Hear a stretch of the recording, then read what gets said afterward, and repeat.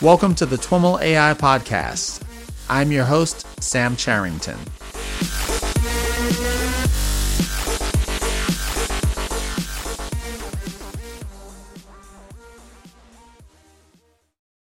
All right, everyone. I am here with Tim Yerka, head of Feed AI at LinkedIn. Tim, welcome to This Week in Machine Learning and AI. Thanks for having me. I've listened to a lot of your episodes, so it's great to be here on the show.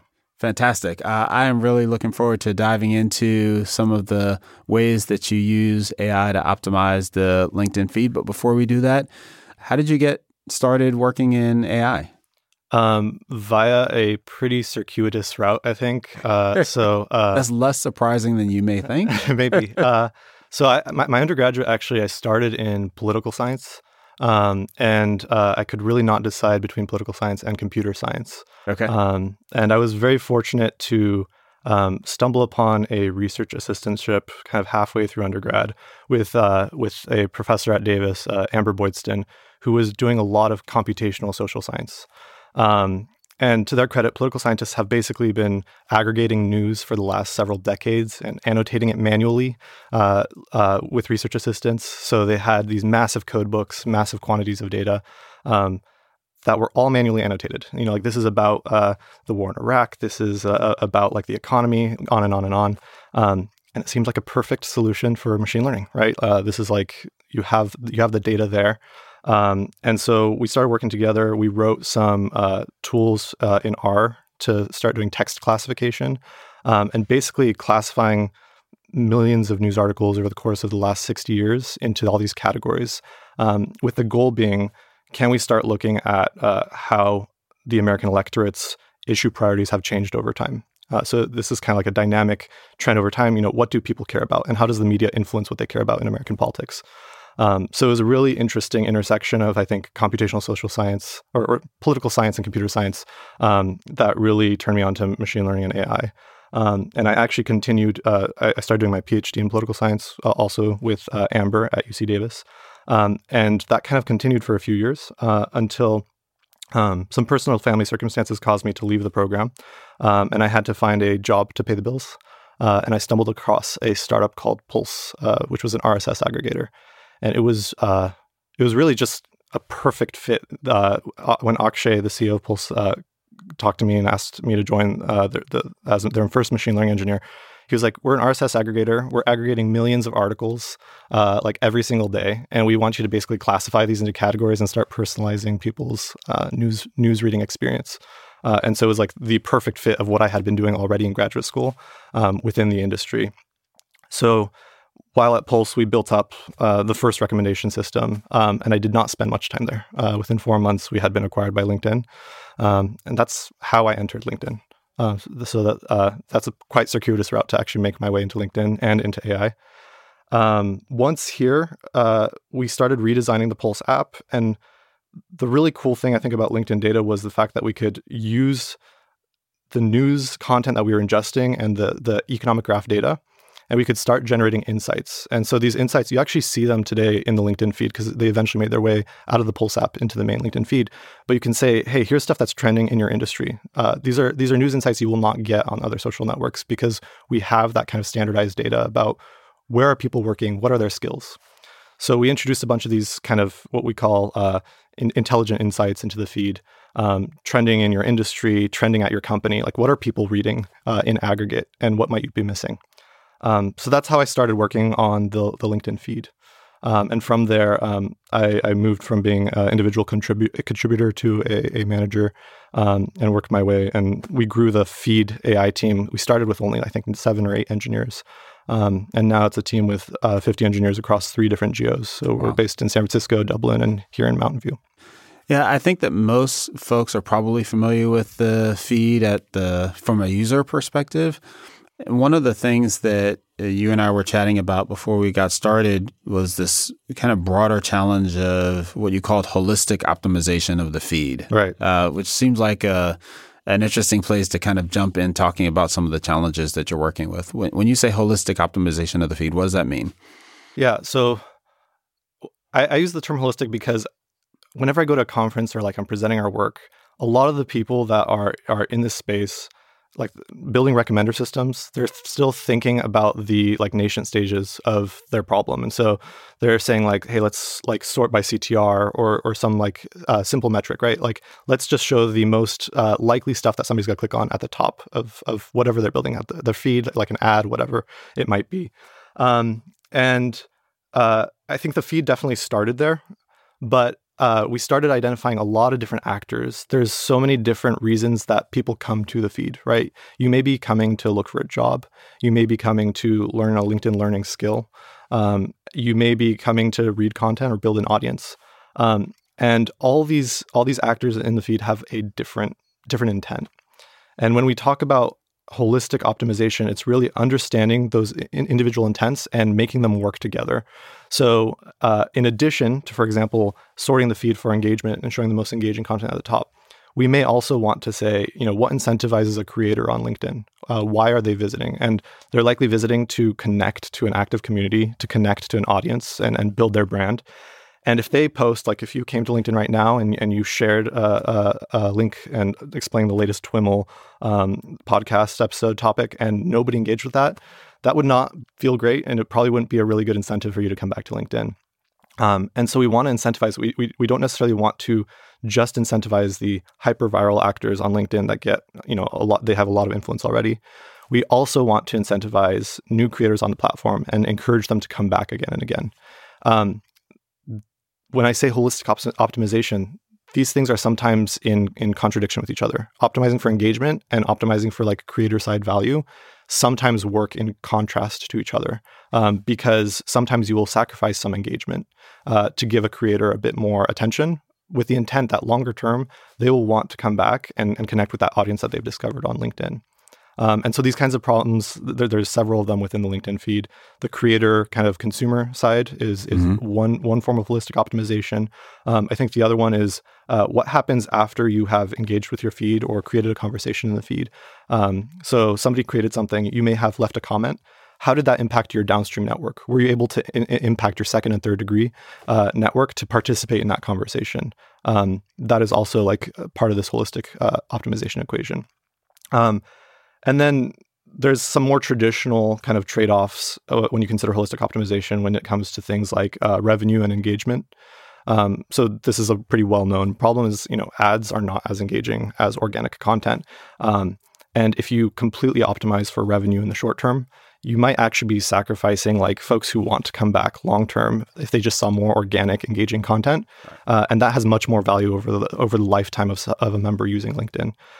And so you really can't be short-sighted when doing kind of a holistic optimization. You can't just focus on like short-term revenue or short-term engagement. You really need to create these retention funnels that people have built an active community. They want to come back and get insights from that community on LinkedIn and not just exploit kind of a short-term optimization.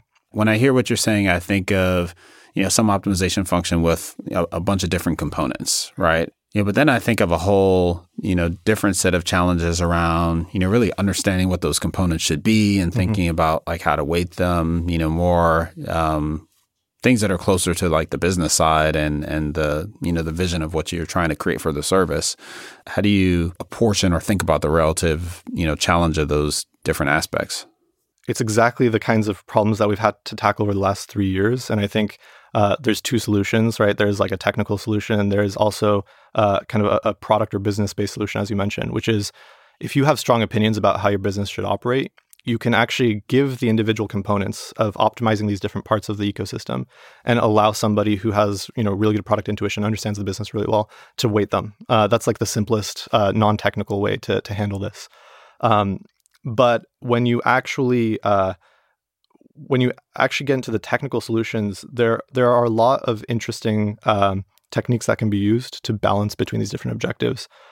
We've started with things like multi-arm bandits to start tuning between these different objectives and finding kind of a sweet spot by exploring a bunch of different arms and seeing like, which one is most promising. And we still have to have some human intervention in terms of which arm we finally choose, but it helps us understand the trade-off space. And that starts getting a bit more into the technical space. I think if you go even farther, and it's somewhere LinkedIn has not gotten yet, but you can start using neural nets to understand all the different players in the ecosystem and understand how to balance between those different incentives. And that's something that we're starting to look at in terms of reinforcement learning right now to solve this kind of problem of how do you balance between all these different objectives. On the multi-arm bandit side, when you're applying that kind of approach, how are you kind of structuring that problem? So it's really like we take the traditional example of like revenue engagement trade-off, which we talked about earlier. I think there's a strong opinion that engagement is the best way to long-term bring a member back to LinkedIn, right? And so in our case, in Feed.ai's case, we're really focused on can we continue to grow the organic and kind of engagement ecosystem while keeping revenue healthy. And so you set some constraints to your multi-arm bandit to explore a space by which it's either keeping revenue flat or slightly positive while trying to maximize engagement, both short-term and long-term engagement. And so it's actually kind of a constrained problem. So you're not fully letting it go off and make a decision for you, but we're specifically applying these techniques in an individual kind of trade-off problem within the ecosystem. So we're not yet trading off between like 3 or 4 objectives with one system, right? We're making trade-offs between these pairwise objectives. So then how do you then map that to the 3 or 4 different, is it a hierarchical type of approach where you're using the multi-arm bandit to kind of define the trade-off between engagement and revenue, and then, for a particular kind of value of engagement, you then have other systems or, kind of hierarchically apply multi-arm bandit or, some multiple components to an objective function, like determine how you trade off the underlying things that contribute to engagement? Or am I thinking about the problem space in the right way? Yeah, you're thinking about it exactly in the right way. And it comes down to, we have to set constraints that are informed by this kind of business and product opinion to the problem that's being solved by the multi-arm bandit solution, right? So we may say, let's keep revenue like flat and let's like focus a bit more on engagement.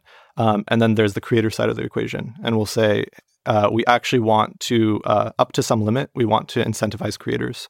So we give the system a kind of budget to explore solutions by which it can incentivize creators and still move engagement forward.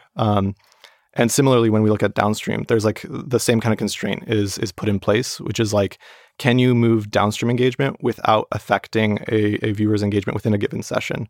So can you still keep them engaged with their feed, but like lengthen their impact down the chain of like second and third degree connections?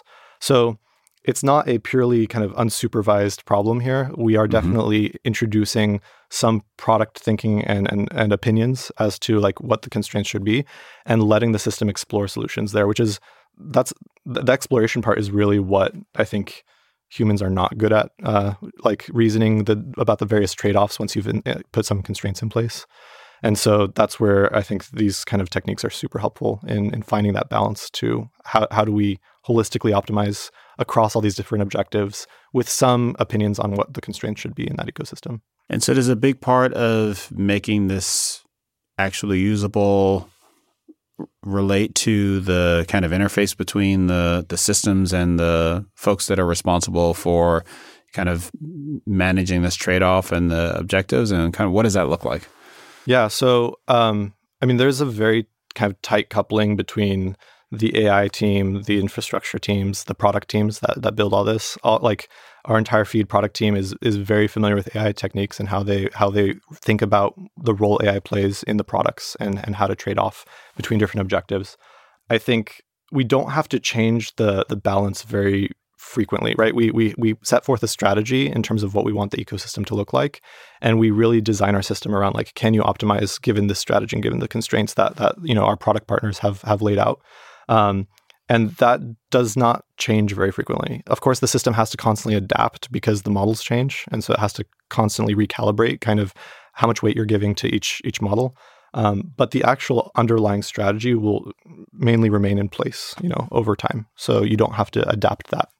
Is the approach that we're talking about where you're using multi-arm bandit to balance between a couple of metrics and then within that space kind of optimize, Even as I'm talking about it, it's still fuzzy. Like, how do we get to the next level of detail here and make it a little bit more concrete? Yeah.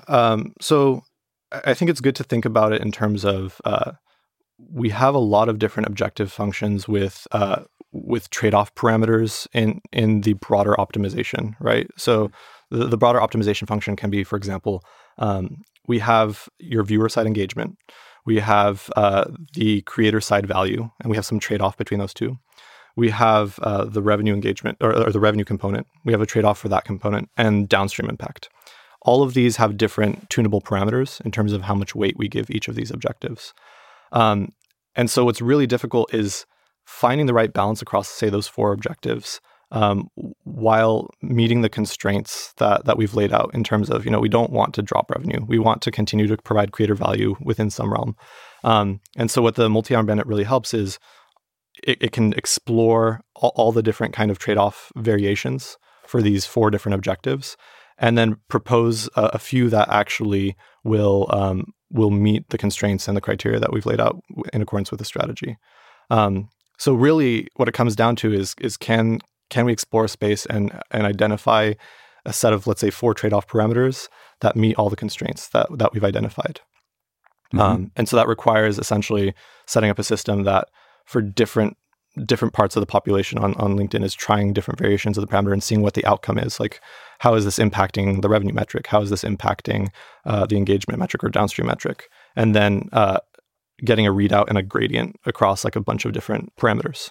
You may have just answered my next question, which is are you applying the multi-arm bandit as a way to explore on kind of live interactions, or are you doing it in simulation and using that to determine model parameters that you deploy out to prod? There's two ways we do this, right? So for individual objectives, some of them are actually quite predictable offline, right? We can predict whether our models are doing a better job of, say, starting a conversation purely via offline simulation. Because when we train our models, we basically will compare it to like a randomized list of updates that a member has seen via like unbiased data collection.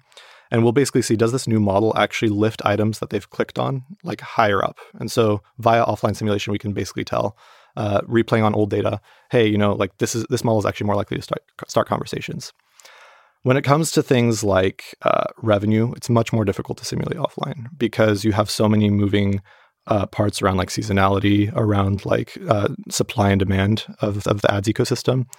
And so those are really things that you have to adapt live online once you've kind of shipped the model to production.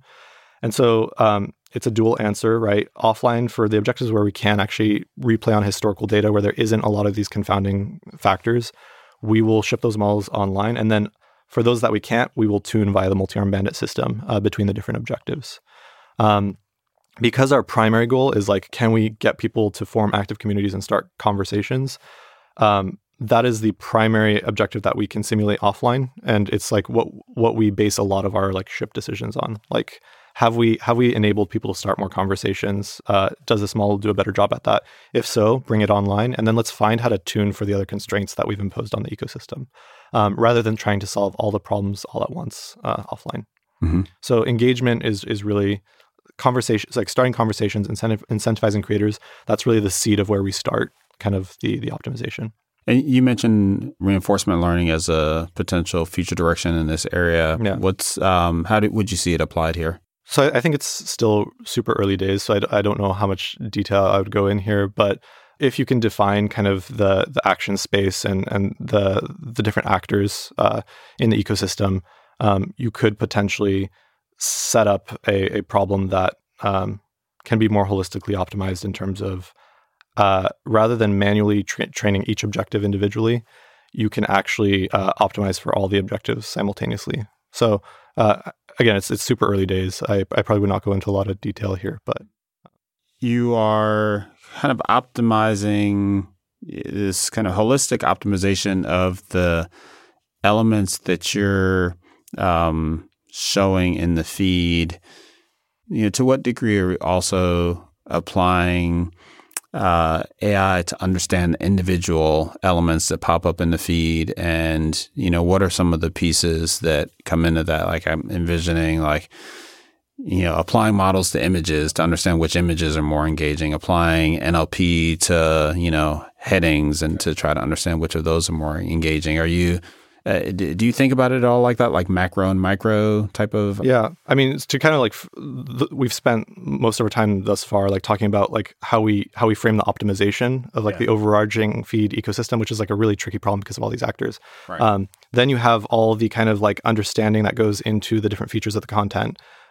These are actually like features that are then put into that model to like help us do a better job actually predicting whatever target we're trying to predict. And so there's a lot of things we do on this front.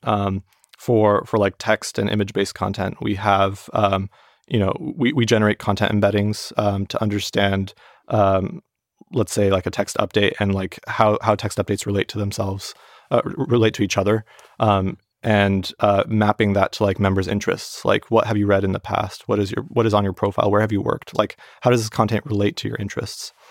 So we definitely use like neural net-based techniques to generate embeddings there. Mm-hmm. Can we drill into that for a second? Yeah, sure. So we've talked quite a bit on the podcast in general about embeddings and the idea that you can kind of map the set of content into some embedding space and then use that to determine where a new piece of content, what it's like, and kind of relate it to the attributes of other content that you've already seen. Mm-hmm. But then when you mentioned relating that to the user, like how do you create the connection between this content embedding space and different users and user contexts? Yeah. So let's talk mostly about just like the text-based problem, because I think it's a good example to start, like any text-based update. So there's a lot of articles and posts that go into the LinkedIn feed that have text. Every member profile is also heavily text-based. We have like past work history. We have a job summary. We have a list of skills that a member has. Mm-hmm. You can actually essentially create a joint embedding space for both members and articles, where you are understanding a particular token, and it's been trained on top of both of these data sets, right? Like member profiles and articles. So you're abstracting away from what the individual token represents, whether it's a piece of content or a user or some entity in the economic graph, to more it's something that has a relationship with text in this broader context, right? In this data set. And so that's like at the token level, right? Okay. The document then becomes the document that shows up in the feed, whether it be the article or whatever, or the member profile. And so you end up essentially creating like vector representations of, say, like a member profile, or vector representations of whatever update type in the feed. And you can actually look at the similarity of these and say, like, how much does this member care about this particular update? Is it relevant to their work history at all? And like, will it actually advance their professional career via providing this information, or is it very tangential to their interests? Mm-hmm. So that's kind of that's like the deep learned, like wide and deep nets used to like, understand content.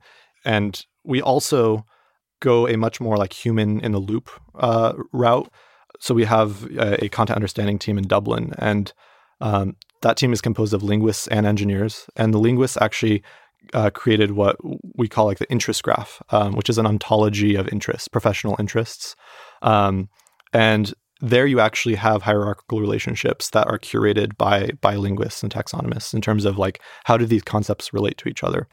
And this is particularly helpful when you have applications where you actually want to expose to the user like why you're seeing this. Like you're seeing this because you are interested in this particular topic. And when you want to display that, it's much more difficult to like reverse engineer an embedding and explain like, this is why you're seeing this.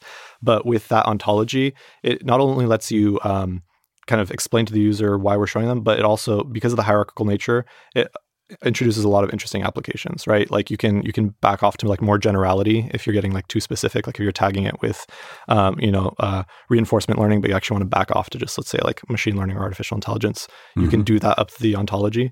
And also when you go into problems like candidate selection and like what kinds of content you want to show members, if you do not have enough liquidity under a very granular node in this interest graph, you can back off and go to broader topics that are still related, but may have more inventory, meaning people are writing more about that topic on LinkedIn.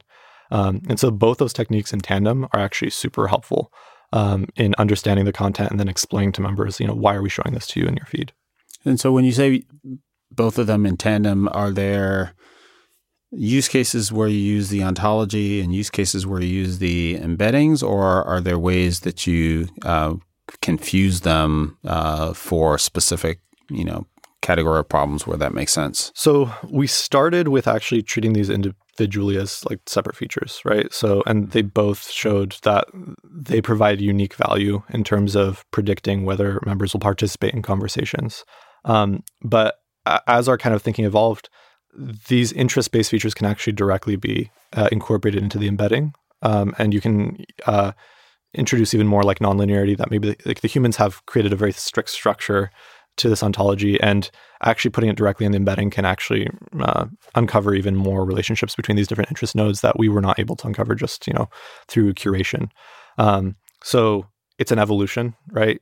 You start with kind of proving the value of both independently as like individual feature sets within your broader model, and then you find ways to actually like have one help the other. For example, like putting the interest graph-based features into the embedding, and then they actually start complementing each other and start fusing into one broader content understanding feature. So I guess what I'm hearing you say is, we're just talking about text. You take a piece of text and you map that to the interest graph, and then you stick that in the embedding, as opposed to, I guess what I was thinking through was, it's natural for me to take a text piece of content and map it to like a topic that it's related to. It's less natural for me to map a person to a topic. But if the person is just a kind of a bag of text, then you can do that. You could do that. You can also look at like what has the member engaged with in the past, right? And you have the labeled data from the interest graph. And so you actually create this like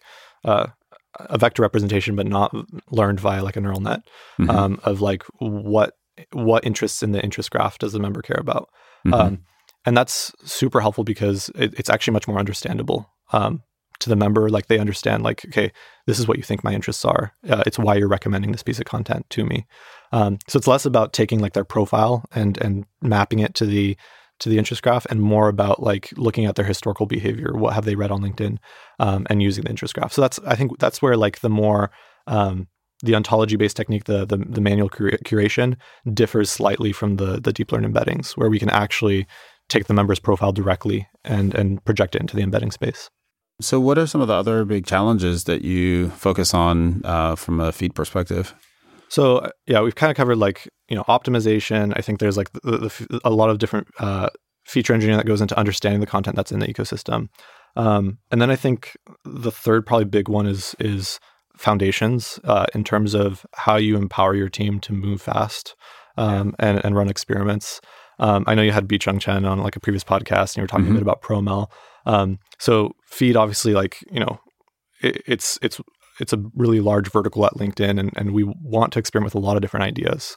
And so we're running, hundreds of A/B tests every single quarter to figure out kind of how are we going to activate members' professional communities and spark professional conversations. To do that, you're kind of starting to go into the realm of using AI to make AI, like the AI team, more productive, right? So it's less about AI to optimize the business end of the equation and more AI to actually optimize engineering. So what's a specific example of that? So I think starting from automation, like just getting your models automatically deployed in production, automatically identifying which variants you want to deploy to production, even identifying, so something like feature engineering, which was like the bulk of work that I think we did in the industry, 10, 15 years ago. Now a lot of that feature engineering can actually be just automatically, like that can be automatically explored via like an AI, right? And when I say AI, I mean like you can probably like generate an embedding from a bunch of features that are available to you in a feature index and see which of those actually like make sense in advancing your objective. That no longer requires kind of a human in the loop for a lot of those problems. And so if you can automate some of the stuff like how you deploy models, how you engineer like features or simpler features, you actually free up, you may like start automating 60% or 70% of what, say, an entry-level engineer on the team would do. And their time is freed up to think about these harder problems around optimization of the ecosystem, and like how do they think about trade-offs, and how do they automate those trade-off decisions that we were talking about earlier when we're thinking about holistic optimization. So automation is definitely one of the key aspects here. And then the other aspect is how do you make sure that you're constantly monitoring your model performance once stuff is online, and that you are making sure your models don't rot, kind of in the way we think of code rot.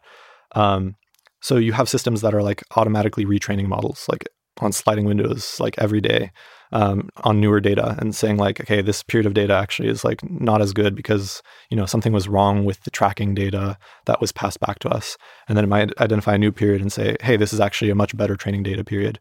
Let's actually ramp this in production. And so the system can now automatically retrain the models on newer data and also exploit that and push out to production in an automated way. These are all things that like historically engineers would all do manually. And actually like the kind of competitive advantage to being a machine learning engineer was understanding this process end to end.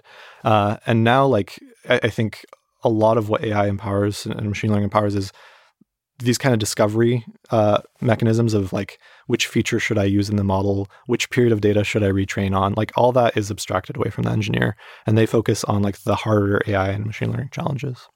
I'm imagining that Feed is a big customer of ProML. Can you speak at all to the relationship between kind of the customer of a platform and a platform? So we recently, you may have seen the interview with Bi-Chung was in the context of a broader AI platforms series of podcasts that we did. And that was largely with kind of the, the supply side, if you will, the folks that are providing those platforms. But as a customer of those platforms, you are on the other side of, a whole set of decisions that they're making around, the degree to which the platform is opinionated versus not, the degree to which, a lot of the decisions kind of boil down to that, right? What's your take on it from the other side? Yeah, so I mean, it's a very symbiotic relationship in the sense that we are giving a lot of requests to like what we want as a like capability to be enabled for ProML. I think if you think about ProML as like the foundation of LinkedIn AI, the first thing that ProML has to do is handle the average case, like the average path of how an engineer is getting something to production really well. And so for some verticals that are starting to face unique challenges at scale, there's this relationship where we might identify a problem before another team has even identified it. And we pass that knowledge back to ProML and say, hey, we're now realizing that, we're having trouble, let's say, there's too many models being shipped to production, and we need some way to like actually stage these in terms of how they get out there. And we need to like rebase them automatically on top of each other. So like this is something that ProML may have not seen from other verticals just yet. And then we will identify that problem, give that request back to them. And they then build that out in terms of a platform capability that everybody can use. So it's really about, ProML is essentially enabling a lot of the new directions that we want to go through building the foundational infrastructure. If you want to build something like a GLM mix model and you want to start introducing like decision trees into that, maybe that's not supported today, and maybe nobody has had a use case yet for that. That's where the verticals I think really push the kind of horizontal ProML initiative into thinking about how they shape their roadmap. So I mean that's kind of it from a customer side. To what extent is there a tension there, or is, at least in the case of the way things are set up at LinkedIn, like do you end up having to make decisions when you're kind of pushing, the edge, and you're one of the bigger customers, whether you kind of wait for the platform to deliver something or you kind of build it yourself? And all the time. Do you end up with, how do you manage, like I'm imagining kind of code debt kind of situations where, you invest in some kind of, the ability to do things that you need, eventually the platform catches up? And do you have kind of formalized thinking around this or mature thinking around this, or do you kind of have to figure it out each time? I think we're still, like I said, a lot of things at LinkedIn are still evolving. Sure. So yeah. we covered a lot of things where we're still learning. Like I said, even like the holistic optimization, we started touching on reinforcement learning, and I was like, we haven't really matured our thinking too far there. So you have to try something to like actually know whether it's warranted to invest in it, like horizontally across all of ProML, because that's going to be like building it in a scalable, horizontally leverageable, like abstracted way. That's a significant investment, right? You have to tailor not just to feed, but like a lot of different verticals, a lot of different use cases. And so if we're pushing the boundary of techniques at LinkedIn or trying something new, you have to try it. And so oftentimes we won't wait for the platform, right? We will test it out, and maybe it's not built in a generalizable way, but we actually have to prove that there's business value to what we are doing before we ask like a horizontal team to actually make this available across the board, because there are many like foundational things that we could be building that we know will apply, across verticals, and maybe the particular technology we're building actually is only useful for feed. Or maybe it's only useful for feed for now, like for the next year or two. Maybe like other teams just don't need it at this stage in their life cycle because they're evolving down a different path. And so we do actually within the Feed AI team, we have a foundations team that is separate from ProML, and that team is completely geared towards kind of empowering this fast iteration of like innovation and figuring out like what's working and what isn't, so we can go back to the ProML team and say like, hey, we were trying to solve this problem. We found this technique that works. We built out like a prototype of the infrastructure that works for feed, and this will scale. Like, we think you should consider this as part of your roadmap to like roll out across all verticals. And that's what I meant when it's like a symbiotic relationship. Like, it's not like we can, as an organization, wait for everything to be built perfectly horizontally. You have to push the boundaries in kind of like an agile and quick way. And you're right that sometimes will generate some code debt. You'll have to, pay it down at some point in the future. I'm of the opinion that technical debt is not. I think some people avoid technical debt at all costs. Technical debt is there so you can take on some debt to move faster. Obviously, you do not want your debt to like spiral out of control. But if you're able to manage that in a sane way, then like you're actually going to be pushing forward both the boundaries of your vertical, but also how fast ProML moves and discovers new opportunities that they should be making available horizontally.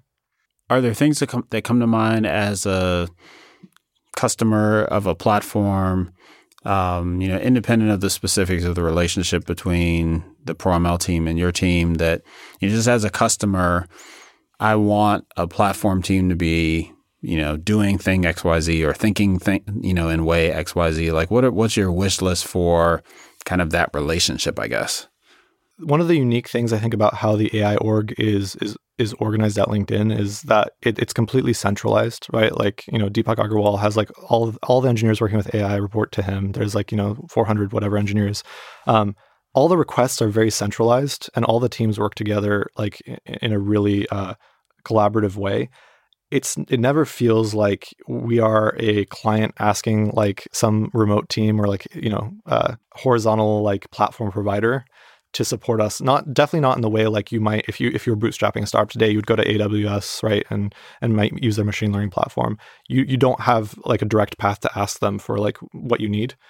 This is all within the same team, within the same company at LinkedIn, where we all kind of have a joint understanding of what our requests are.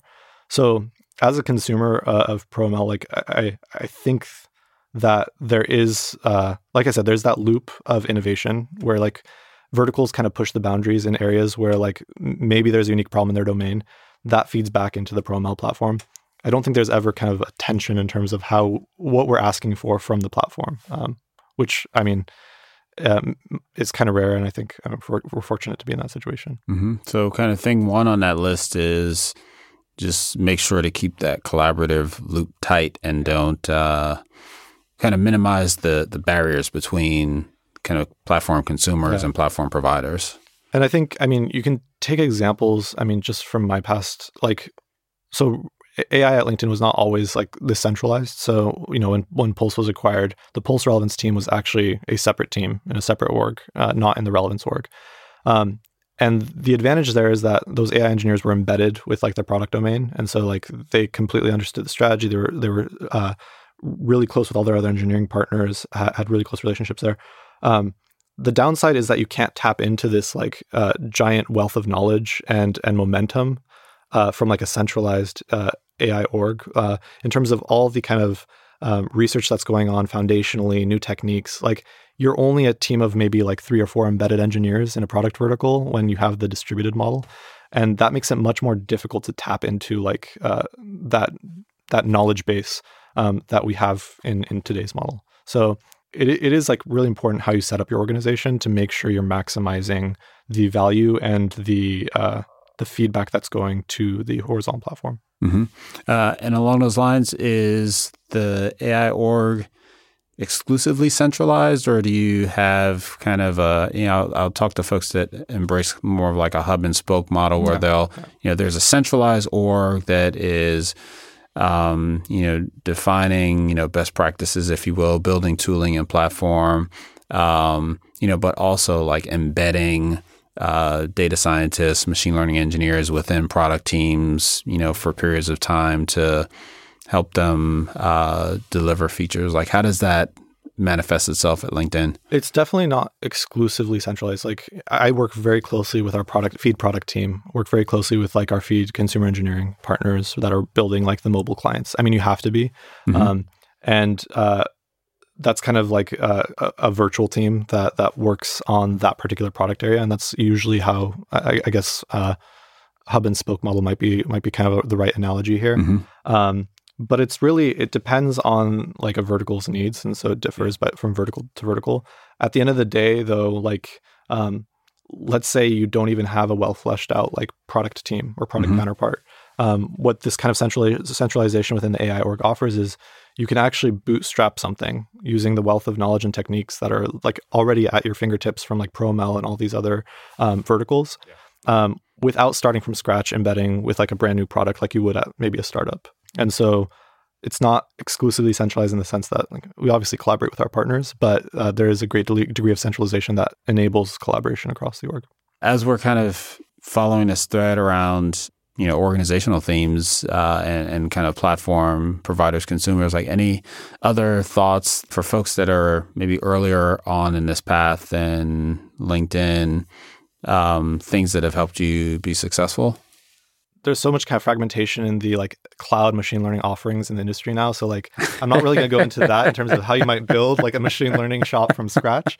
But I do think that actually like the important lesson going back to what we were talking about earlier is really understanding how you formulate your problem early on. And I think this is actually something now looking back at Pulse that like we may have been really short-sighted by like focusing on like, this day's revenue or like this day's engagement and not focusing on the like more holistic picture of like, what is your ecosystem? Mm-hmm. Define your problem space and then understand both the short-term and long-term effects and how they trade off with each other. And I think, coming from a startup, oftentimes you're very focused on that like short-term milestone. And you actually might be sacrificing a lot of long-term growth and engagement mm-hmm. by not taking time and saying, like, let's actually think about how we're using machine learning to solve this problem. It's very easy to be a machine learning expert these days and kind of like find a tutorial to do like solve the exact problem that you're trying to solve for your startup. And I think the real like value of machine learning is when you actually give it a harder problem than those that you see like the simple problem that you've thought of, like we need to solve this particular like ranking problem mm-hmm. for like a feed. Thinking more about all the actors in your ecosystem, all the different content types, all the different intents, and pushing the boundary of like what machine learning can help you do. I think that's probably the most useful insight going from a small startup to a big company where we actually have had much more time to think through those different components. In some ways, it's like jumping to the end game. Can you do that without like going through the steps? Like, is there an approach to getting you there or a way of thinking about it that allows you to know which of the steps you need to skip versus what you have to pass through? Yeah, your point is like spot on, which is like it's easy to identify like this as something you should do when you've already like evolved to this point in terms of your technical capability. But actually, I think it's always useful to evaluate kind of like how far AI has come and how easy it is now to like do a lot of really fundamental and basic like things, solve a lot of like the simpler problems in AI. When I was saying like, automating all these kind of basic capabilities within our team. A lot of that is offered on like a lot of different like cloud platforms, et cetera. And so folks that want to use machine learning are actually kind of freed up now from some of those lower level logistics, and you can kind of skip a few steps ahead. If you go to the very beginning of LinkedIn, we were still like trying to get like logistic regression working for like a CTR based model. We had to start with like a recency based model. You don't actually have to do that anymore, right? Out the gate, you can actually start with kind of what is pretty state of the art in the industry. And I think that's why it's so important to spend that extra time thinking through your ecosystem. Like, what is it you're building? What are the levers you have at your disposal in your product to actually to shape the product experience you're trying to build? And so I do think that like the advancements in ML and AI kind of over the last decade, like it's gotten easy enough to do that you're actually maybe not burdened by some of the stuff that, LinkedIn had to deal with or Pulse had to deal with in the really early days when like the tooling was not nearly the way it is today. The kinds of technologies that were available out of the box in terms of how you use neural nets. I mean, even TensorFlow, like that's something that I think in the last really 5 to 7 years has really blown up as like, standard tooling. And that is all now available to anybody bootstrapping a product out of the box. So you can skip that. And LinkedIn did spend a lot of time in that area. And you can start moving into like these problem definition type scenarios. So invest the time and energy saved in building out kind of core infrastructure and being more thoughtful about the way you approach the value you're trying to deliver to whoever the customer is. I think you summarized it much more articulately than I did, but that's spot on. It's a great point. It's a great point. Well, Tim, thanks so much for taking the time to chat with me. It's a great conversation, and I've enjoyed it. Thank you. Awesome. Thanks. All right, everyone, that's our show for today. To learn more about today's guest or the topics mentioned in this interview, visit twimlai.com. Of course, if you like what you hear on the podcast, please subscribe, rate, and review the show on your favorite podcatcher. Thanks so much for listening, and catch you next time.